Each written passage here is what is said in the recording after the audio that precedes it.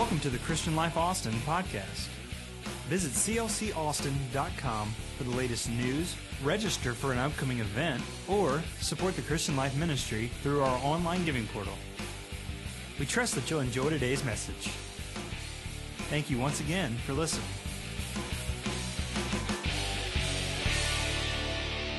Tonight we're going to go to the book of Ephesians, and we're going to just kind of tie into Sunday this whole next 3 weeks, this whole 21-day cycle that we're in right now, this prayer cycle. We're going to talk about extraordinary tonight, just extraordinary. Everybody say extraordinary. Everybody say God. Everybody say you. Point your finger at somebody, say you, and then say us. Extraordinary. It's a wonderful thing to have a God that is extraordinary. It's a great thing to have a God that makes us feel extraordinary. It's a great thing to be a part of a church that is an extraordinary church. I'm amazed at you people. I'm amazed at you. You're absolutely unbelievable. Our nice dirt parking lot. A real nice mulched dirt parking lot was wet tonight.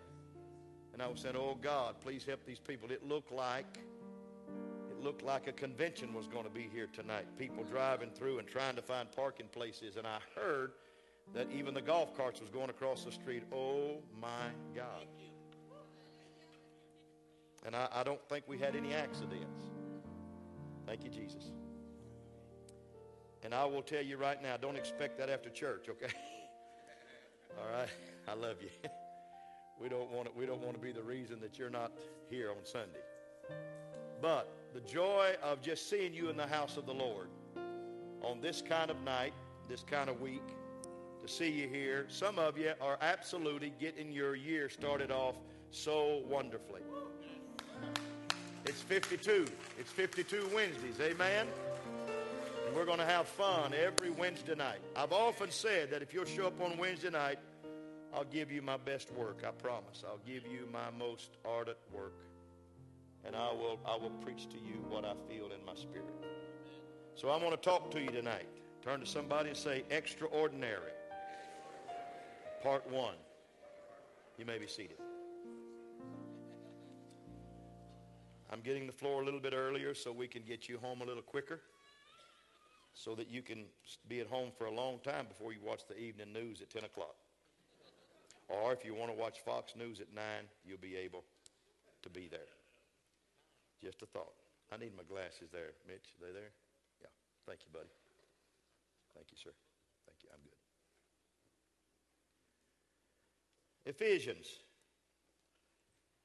This beginning of 2013, we're going to look at the book of Ephesians. I have chosen to teach 3 nights from this book of the Bible, sensing that the writings of this book are very timely for us and where we are as a church. Ephesus was home to one of the largest, listen to this now, fastest growing churches in Bible times. Believers were multiplying so fast. There were lots of salvations, lots of baptisms, as the message of Jesus spread throughout the city. And the Apostle Paul wrote the book of Ephesians in about 60 A.D., intending for other churches to receive the manuscripts and the copies of what he wrote to the church at Ephesus. The book is not about problems. Ephesus was not a problem church. It was not a book like Corinthians that addressed a series of problems, or the Galatians who were bewitched. But it is more about raising the church's awareness to extraordinary. Paul was clearly on a mission to elevate Ephesians' thinking about God, say about God, say about ourselves, and about the church. Perhaps one of the greatest dangers and threats to God's purpose in this hour is ordinary thinking and ordinary talking and ordinary living. It's so easy, folks, to think ordinary, to talk ordinary, and to live ordinary, which causes us to be ordinary, to experience the ordinary. If I could change your thinking and change your talk process in 2013, there's no telling what God would do for us. If I could get you to see the positive, accentuate, eliminate the negative. If I could cause this church to be a talker up instead of a talker down. A speaking up church instead of a speak down church. A church that emphasizes the blessings of God and not when God didn't show up. A church that understands that God is able to do exceeding, abundantly, above that. We are able to ask or even think according to the power that worketh in us. You know, some folks look at something extraordinary and write it off as commonplace. Ring Lardner was an avid baseball fan, but every other sport to him was just boring. He just bored with every sport besides baseball. So one afternoon when a friend took him to see a football game, Lardner watched the action on the field with total disinterest and disgust. Suddenly in the second half of the game, the crowd came to its feet when a punt returner ran the ball almost the length of the field back for a touchdown. And his neighbor that took him said to the humorist, "Did you see that? He carried the ball almost 90 yards. So, Lardner shrugged, not impressed at all. It ain't heavy.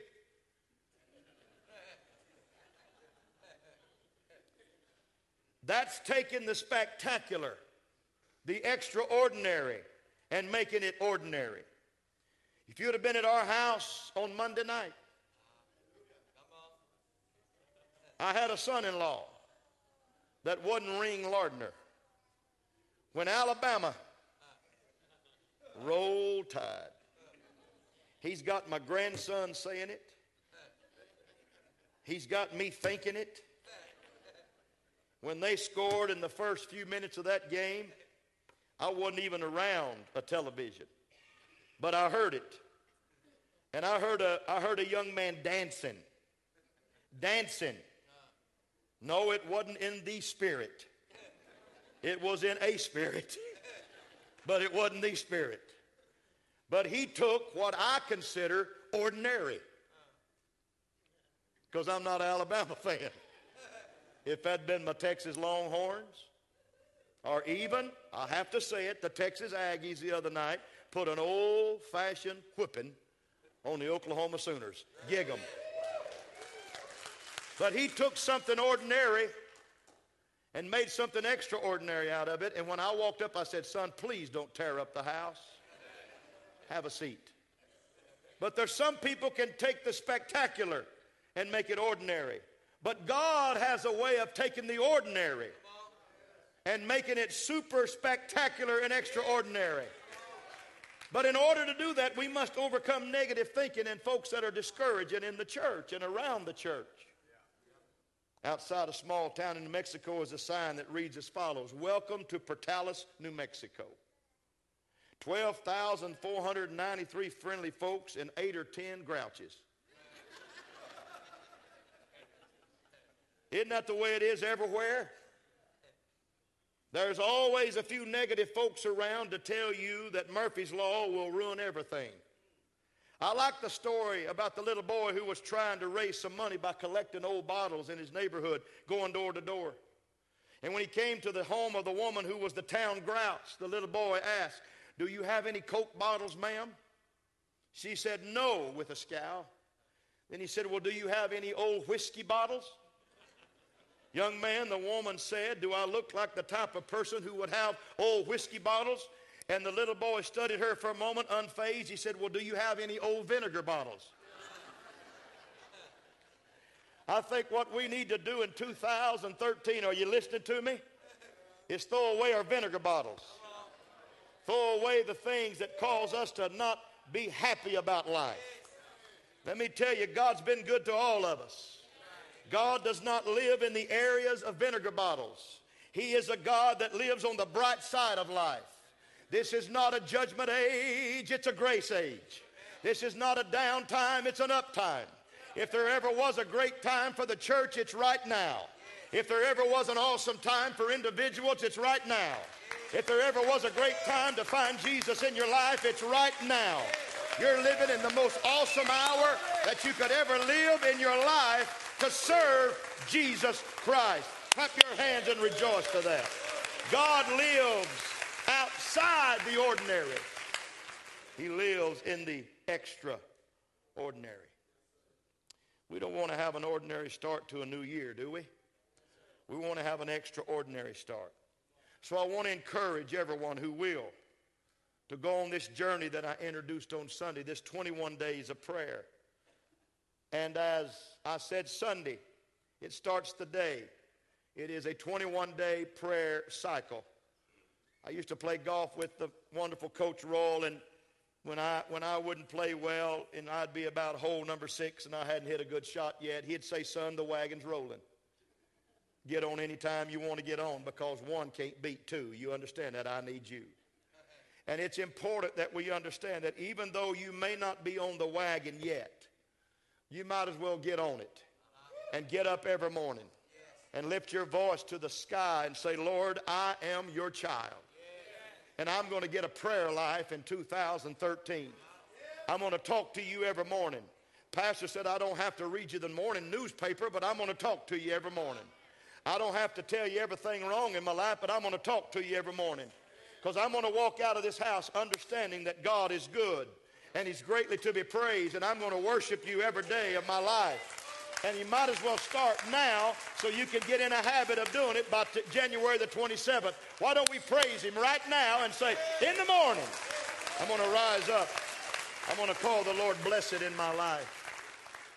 We're calling 21 days to the extraordinary. 21 days of surrender, letting go of ordinary in your life. 21 days of reaching for the extraordinary in your life. 21 days of refusing to let the place you have been be the place that you will stay. 21 days to the extraordinary, abundant life that God has for you. I'm asking God to help us make room in our hearts for what he would want to do for us. To make room for him to correct us. To make room for him to change us. To make room for him to convict us so that he can elevate us. And this 21-day challenge came from the book of Daniel. When Daniel prayed one day, and he prayed so hard, and the prayer did not get answered when he thought it should. But 21 days later, an angel came to him named Gabriel and said, "You know what? We heard you the first day you prayed. Let me stop right now and tell you, I don't care if you feel like you're praying to brass heavens. It does not matter. That is not brass heavens. There is a God sitting on the throne that hears the cry of a baby. He sees a sparrow when it falls. He understands that we have upgoings and down settings. And you'll never pray to a brass ceiling again. It may take a while for your prayer to get answered, but keep praying, keep believing, keep trusting, keep honoring God. Because a church that prays saves people's souls. Say amen. Say amen. So these Wednesday night teachings from Ephesians will emphasize the ideal of God taking us to a higher level of living, of praying, of understanding what he has for us. Once again, I want to implore you to write your testimonies down, because God's going to do some great things. Write it down. Chronicle it. Habakkuk said, write the vision, make it plain. Put it on tablets of stone. Because though the vision tarries, it will come. It will not lie. You hear me? God wants you to categorize his goodness to you. He wants you to write down his mercy for you. He wants you to understand that there is a 3-week period that he wants to start this year with you. And if you'll get kicked in this first 3 weeks, it's amazing what kind of habits you can form right now in prayer and in prayer. I'm going to back up right now and say this. It's time for some of you to get your worship in order. It's time, come on now, it's time for some of you to get your hands up in the air and not be ashamed. The Bible said, lift your hands unto the Lord. Come on, get your hands up. Clap your hands, all you people. Shout unto God with the voice of triumph. Let the praises of God ascend out of your mouth. Let the righteous rejoice in his tabernacle. Come on, it's time to get your praise on. Somebody needs to get your praise on in 2013.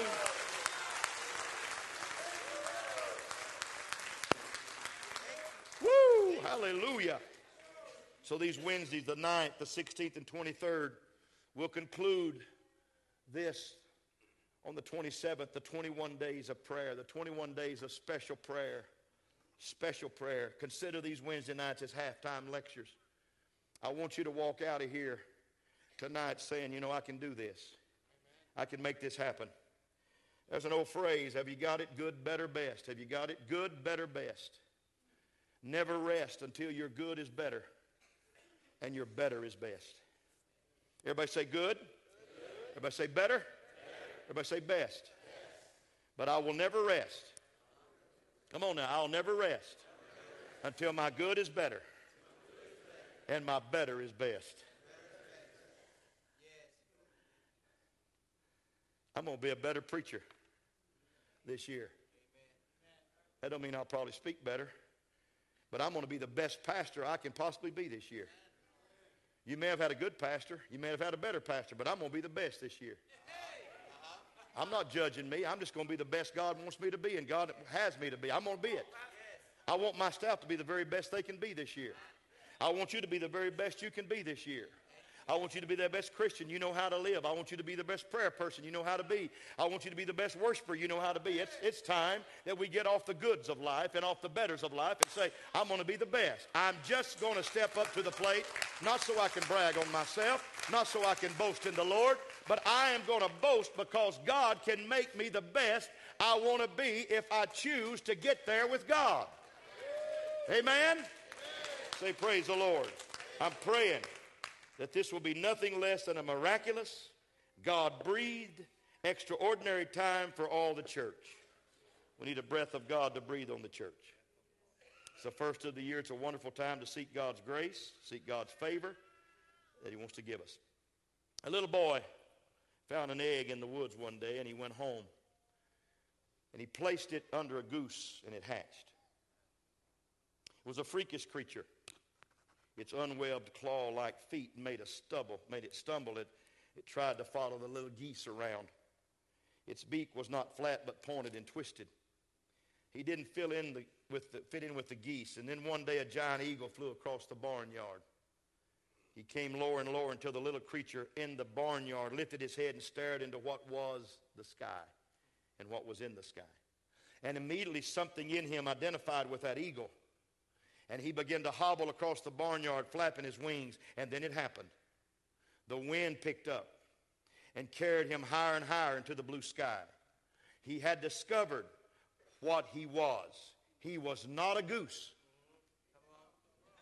He was born an eagle.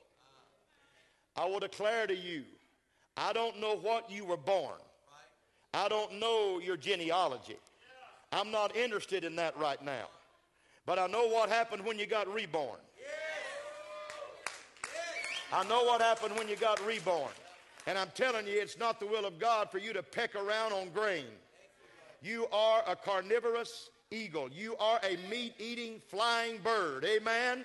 You are a bird of the flight. You are something that mounts up with wings. You are something that runs and does not get weary. You walk and do not faint because God has put something in you greater than anything in the barnyard around you.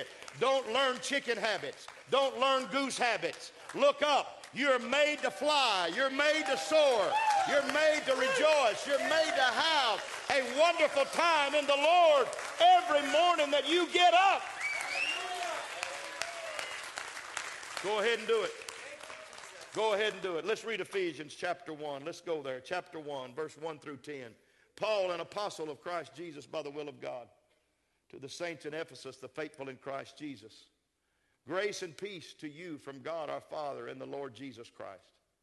Praise be to the God and Father of our Lord Jesus Christ, who has blessed us in the heavenly realms with every spiritual blessing in Christ. That's the word. For he chose us in him before the creation of the world to be holy and blameless in his sight. Verse 5, in love, he predestined us to be adopted as his sons through Jesus Christ in accordance with his pleasure and with his will, to the praise of his glorious grace, which he has freely given us in the one he loves. Verse 7, in him we have redemption through his blood, the forgiveness of sin, in accordance with the riches of God's grace, that he lavished, I love that word, on us with all wisdom and understanding. Verse 9, and he made known to us the mystery of his will according to his good pleasure, which he purposed in Christ, to be put in effect when the times will have reached their fulfillment, to bring all things in heaven and on earth together. He wants to bring heaven, you didn't get that. He wants to bring heaven down to you. He wants to bring you up to heaven, even Christ Jesus. Here's what I want to tell you, folks. If you can read that and stay ordinary, then you need to read it again. If you can read that in the NIV and stay ordinary, you need to read the Message version. If you can read the Message version and stay ordinary, you need to read the New King James Version. If you can read that and stay ordinary, you need to read the King. You need to read every version in the Bible. Because if that doesn't pick your spirits up, if you don't understand how much he loves us, how much he cares for us, how much he wants us to soar above the ordinary of life, how much he wants us to be extraordinary in him, that we can walk through this life and things will not drag us down, but we'll lift things up that want to hold us down. When we walk into a room, we'll be the light. The darkness won't affect us. We'll be the light that lights up the whole room. The Holy Ghost will permeate people. People will be touched by the presence of God. That's what he said. I'm going to bring heaven down and bring you up. Wow. Now, I want the media put this list of all cap lines on the screen one at a time. Verse 3 says, he has blessed us. Say, he has blessed us. Are you a blessed person? Hang on, don't do it just yet. Are you a blessed person? Are you blessed tonight? Do you wake up in the morning blessed? How many like Cheerios before you go to bed at night? Come on, talk to me. Honey Nut. Come on, Honey Nut Cheerios. How many like it? All right, you need to try it because it makes you get up good in the morning. Maybe that's your problem. Maybe that's your problem. You're not eating enough cereal and milk before you go to bed at night. You ought to try the bowl of Cheerios tonight and look at those Cheerios and say, I was nothing till he found me. But I can eat Honey Nut Cheerios now. I'm blessed. I wake up every morning feeling so blessed. It's a blessing to know I've been chosen in him. It's a blessing to know that he has blessed us. He's touched us with favor. But don't talk about what you don't have. Talk about what you do have. But don't talk about them. You start talking about yourself. You start believing that God has something for you. You're different than I am. You're different than this man. You're different than that woman. But you're unique in the sight of God. And God's got something special for you because he has blessed us. Which means he's provided for us. He's provided for you. Amen. Get you some Honey Nut Cheerios tonight. Number 2, he has chosen us. Everybody say he's chosen us. You know, folks, we're the grafted in branch. Hey, we're the Gentiles. Hey, you know what I'm talking about? It's like the Lord came to an orphanage. And he looked inside that window, a one-way glass. And there was a bunch of kids playing. And he saw this curly-headed West Texas kid. And he said, I want him. And I walked out. I could have been adopted by anybody. But I got adopted by the King of Kings and the Lord of Lords. He said it in John 15, you didn't choose me. You might have thought you did. I chose you. You know what he saw in you that he don't see in some people? He saw a heart that would serve him. You're here tonight because God saw something in you through that window, through that one-way glass that you didn't realize that he saw in you. He saw a heart that panted after him. He saw a heart that wanted to live for him but did not know how to find him. And you know what? He saved us and chose us and called us out and said, I want you to be my child. Is that an awesome thing or what? I've been chosen. He predestined us. Wow. God had a plan. Your life is destined to glorify him, to bring him honor. He said, I've etched you in my hand. I have you right here. And no man can pluck you out of my hand. Does that mess with you? Does that mess with you that he loves me so much, he's got a grip on me? Boy, I used to love walking with my daddy, 6'4", 250-pound man. Dad had hands that looked like ham and fingers that looked like bananas. And when Daddy put his hand on my hand, it wasn't like me putting my hand on his hand. I didn't grab a finger. Daddy grabbed my hand, and when Daddy grabbed my hand, I said, I'm here now, I'm here. I got in trouble one time in high school. Shouldn't have got in trouble. I didn't do anything wrong, but I got in trouble, and Dad showed up at the principal's office to look at the teacher. And when Dad walked in, I just backed up and I said, Dad, he's all yours. He's all yours, Dad. There's something about knowing that I have a heavenly Father that said, I have predestined you. I have put you in my hand, and no man can pluck you out of my hand. If you want to go to heaven, you're going to go to heaven. If you want to be saved, you're going to be saved. It's not his will that any should perish, but all should come to repentance. If you want to go to heaven, you just quit kicking and screaming against the pricks, because I promise you, God's got a hold of you. And when God's got a hold of you, he's going to hang on. Nothing can separate you from the love of God. Number 4, he has accepted me. Wow. Number 5, he has redeemed me. The penalty of my sin is paid. Number 6, he has lavished on us wisdom and understanding. I get it. I get it. He redeemed me. He accepted me. He chose me. He blessed me. He's got me in his hands. And he has made known to us the mystery of his will. And the mystery of his will is, I want you to go to heaven with me. I want you to be saved.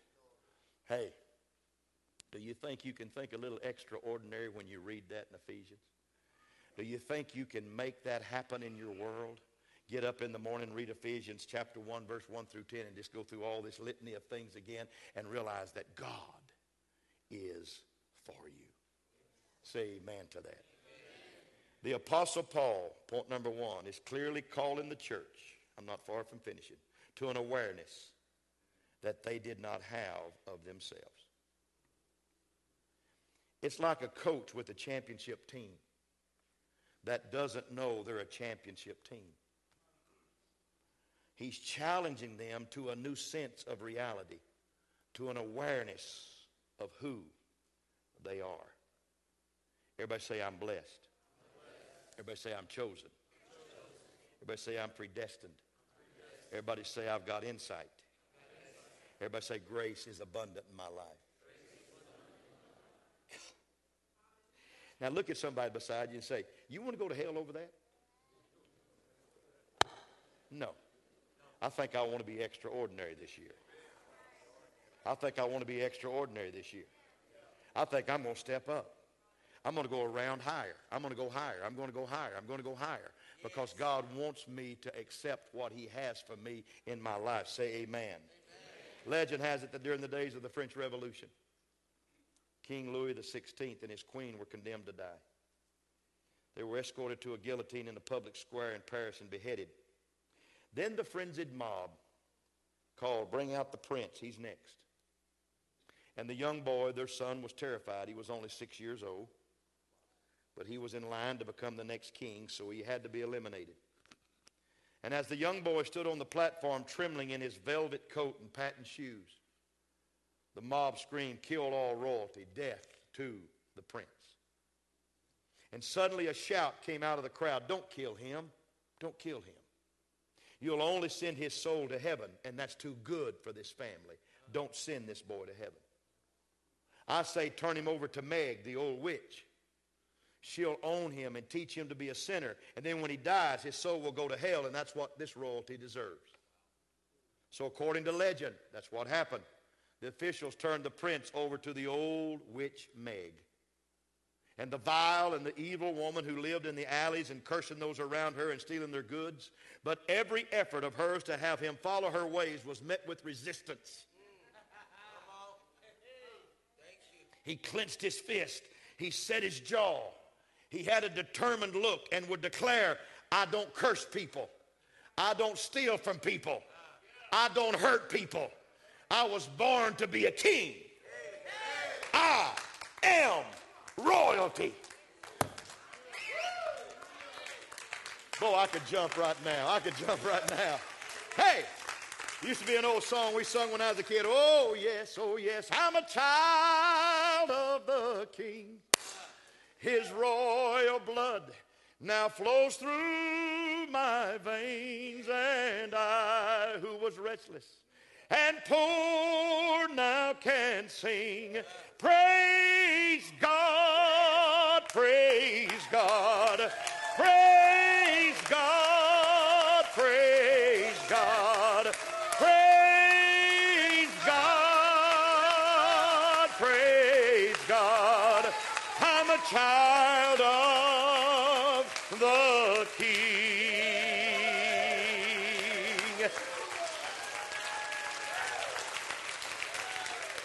There's some things that we just don't do because we are children of royalty. Is it wrong? I'm not saying it's right or wrong. You just don't do some things because of who we belong to. There's some places I just don't go because I'm royalty. There's some things that I don't imbibe in because I am royalty. There's some things that I don't put in my mouth because I am royalty. There's some things that don't come out of my mouth because I am royalty.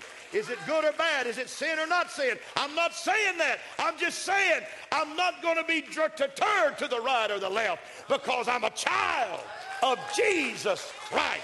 And he loved me and chose me and adopted me and called me his own. I'm going to be extraordinary.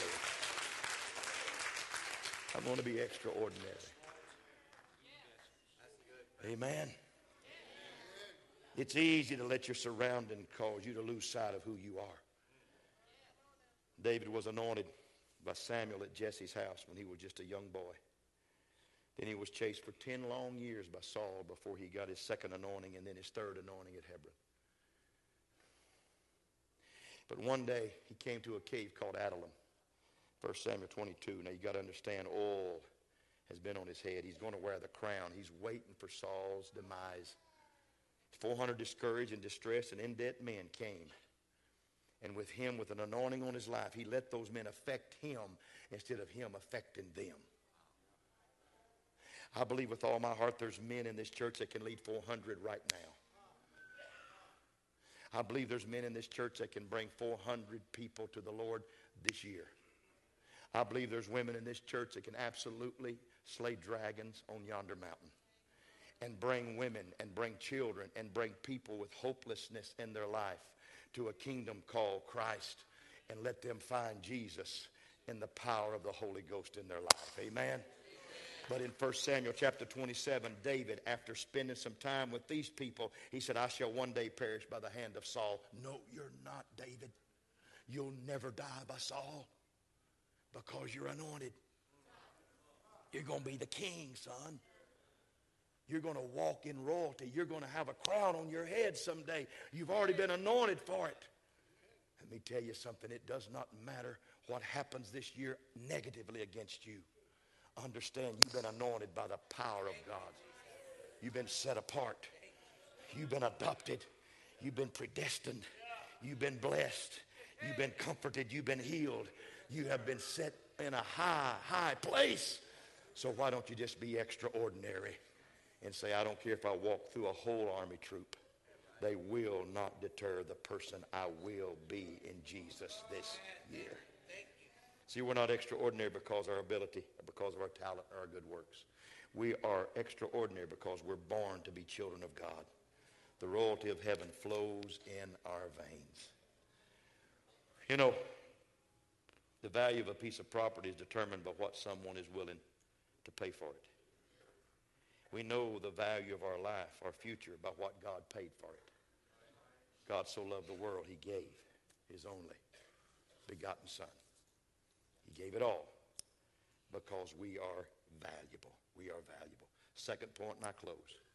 Most people have no idea of the extraordinary investment that heaven made so we can live extraordinary lives in an extraordinary church. Most people have no idea. He blessed us. He chose us. He redeemed us. In the eyes of most people in our community, our church, this church, is just another gathering of people. It's just another parking lot of cars. Thousands pass by completely unaware of this church's uniqueness. The value that God places on the local church is astronomical. And this year, God wanted me to write this down because I want to tell you, this church is going to go to the extraordinary. And people that have been driving by are going to turn their head and say, you know what? There's a reason there's a log jam out here trying to get in at this light. There's a reason why that there's so many people trying to get in here. Maybe I need to go check this church out because God wanted me to preach that the church will be elevated in 2013. If 12 was the year of preparation, 13's the year of promotion. And we're going up, folks. We're headed up in Jesus' name. We are dreaming. We're dreaming things that we've never dreamed before.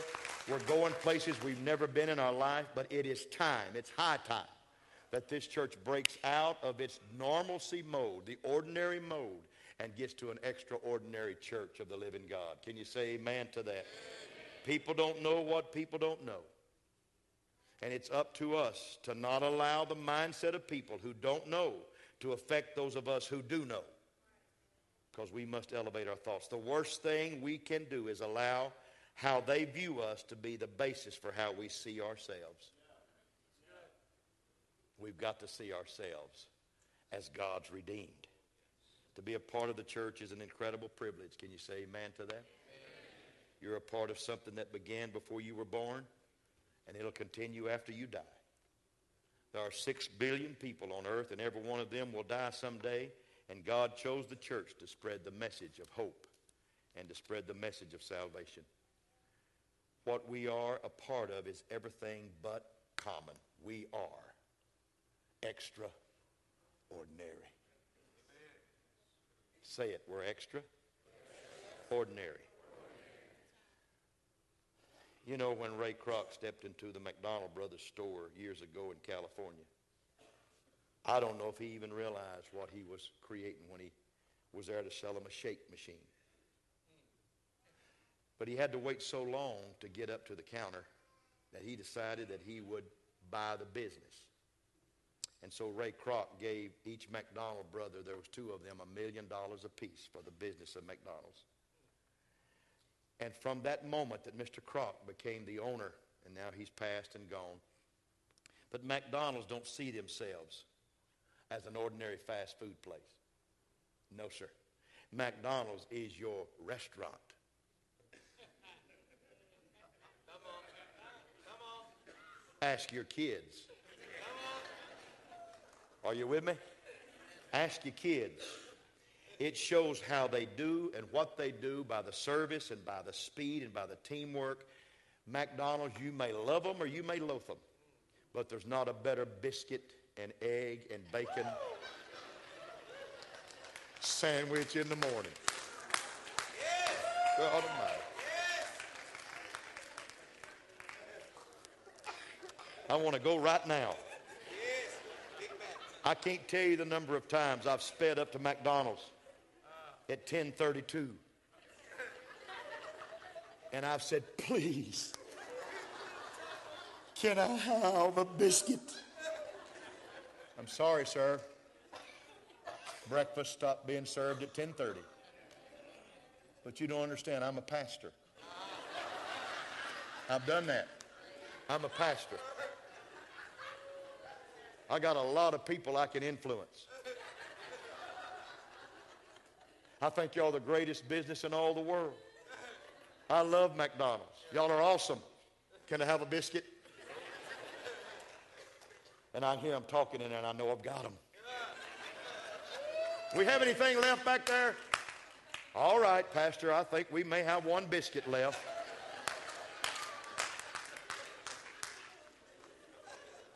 I want to tell everybody in the house, it don't matter what day it is, don't matter what night it is, don't matter what service it is. There's always enough time for one more sinner to find Jesus in 2013.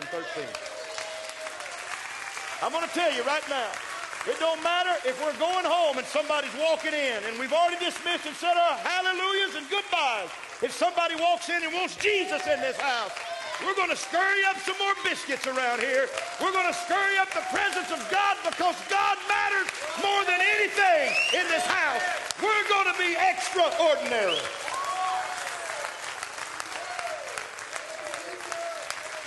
Oh, somebody clap your hands and rejoice to that right now. This church must be a soul-saving station. It's 8:35. It's time to quit. Everybody say, God is extraordinary. Say it, God is extraordinary. Say you, as a new creation, you're extraordinary. Say us. We, his church, are extraordinary. Wow. I have wore that word out tonight. But I wanted to just keep hitting you like broadside in a ship. I just want to keep broadsiding you with it. This church is not ordinary. Our God is not ordinary. You are not ordinary. When I see the cross-section of people in this church and the joy that you bring to the presence of God by your worship and by your attitude, I say, God, I am a privileged pastor to be preaching congregation of people like this. And every time I bring a new staff in, and I've got the greatest staff I've ever had. These guys are awesome. They're awesome. They're awesome. I love them. Every staff that comes in said, Pastor, what do you do here on Wednesday night? What do y'all do for a function? Well, we have church. And every staff that comes in said, I just can't believe that people come to church here on Wednesday night. And then they realize that this church understands that Wednesday night is an awesome evening to experience Jesus. And now they look around and say, well, we need a few more people in here. They catch a hold of the concept. Let me tell you something. If you're extraordinary, people that you bring will catch a hold of your concept. Because this is not an ordinary place. We don't serve an ordinary God. And we're not just ordinary people. We've been redeemed. We've been touched. 1 John 2 declares, see what love the Father has given us, that we should be called the children of God. And so we are. Amen. Ted Banks, it's an honor, sir, to be your pastor. Thank you. Dale Wainwright, it's an honor, sir, to pastor you and your sweet wife. Hey, Royce, you've been on that front row a long time, buddy. It's a joy to be your pastor. Hey, Tom, I love you, man. Thanks for going to the prisons. Thank you. I really mean that. Thank you. And you take this extraordinary God to those prisons, and you bless those people, and you give them a chance to have hope. Tom Cook, where you at, buddy? Where you at, Tom? Stand up, Tom. Stand up, Tom. I want to honor you tonight. Stand up, sir. Thank you, Tom. Thank you. Thank you. Thank you, brother.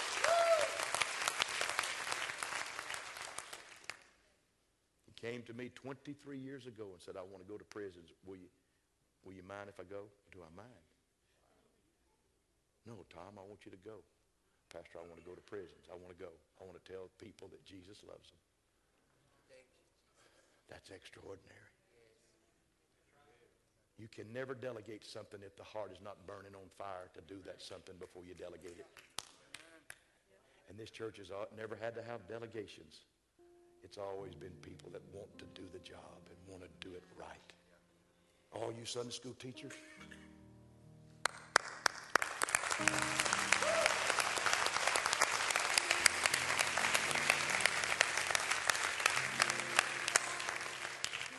are you choir members?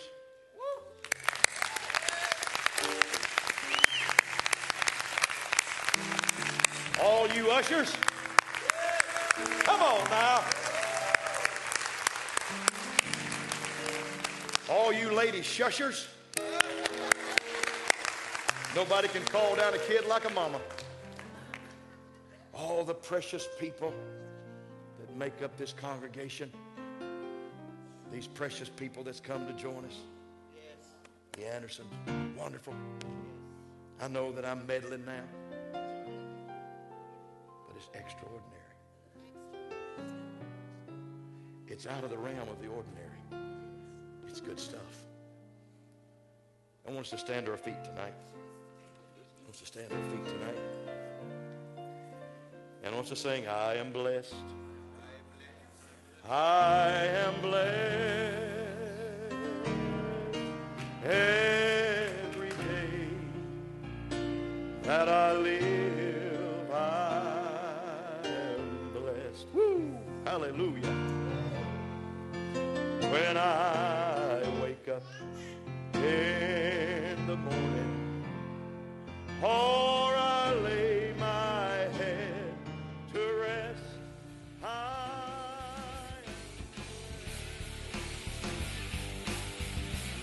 And that concludes today's podcast. Thanks again for listening.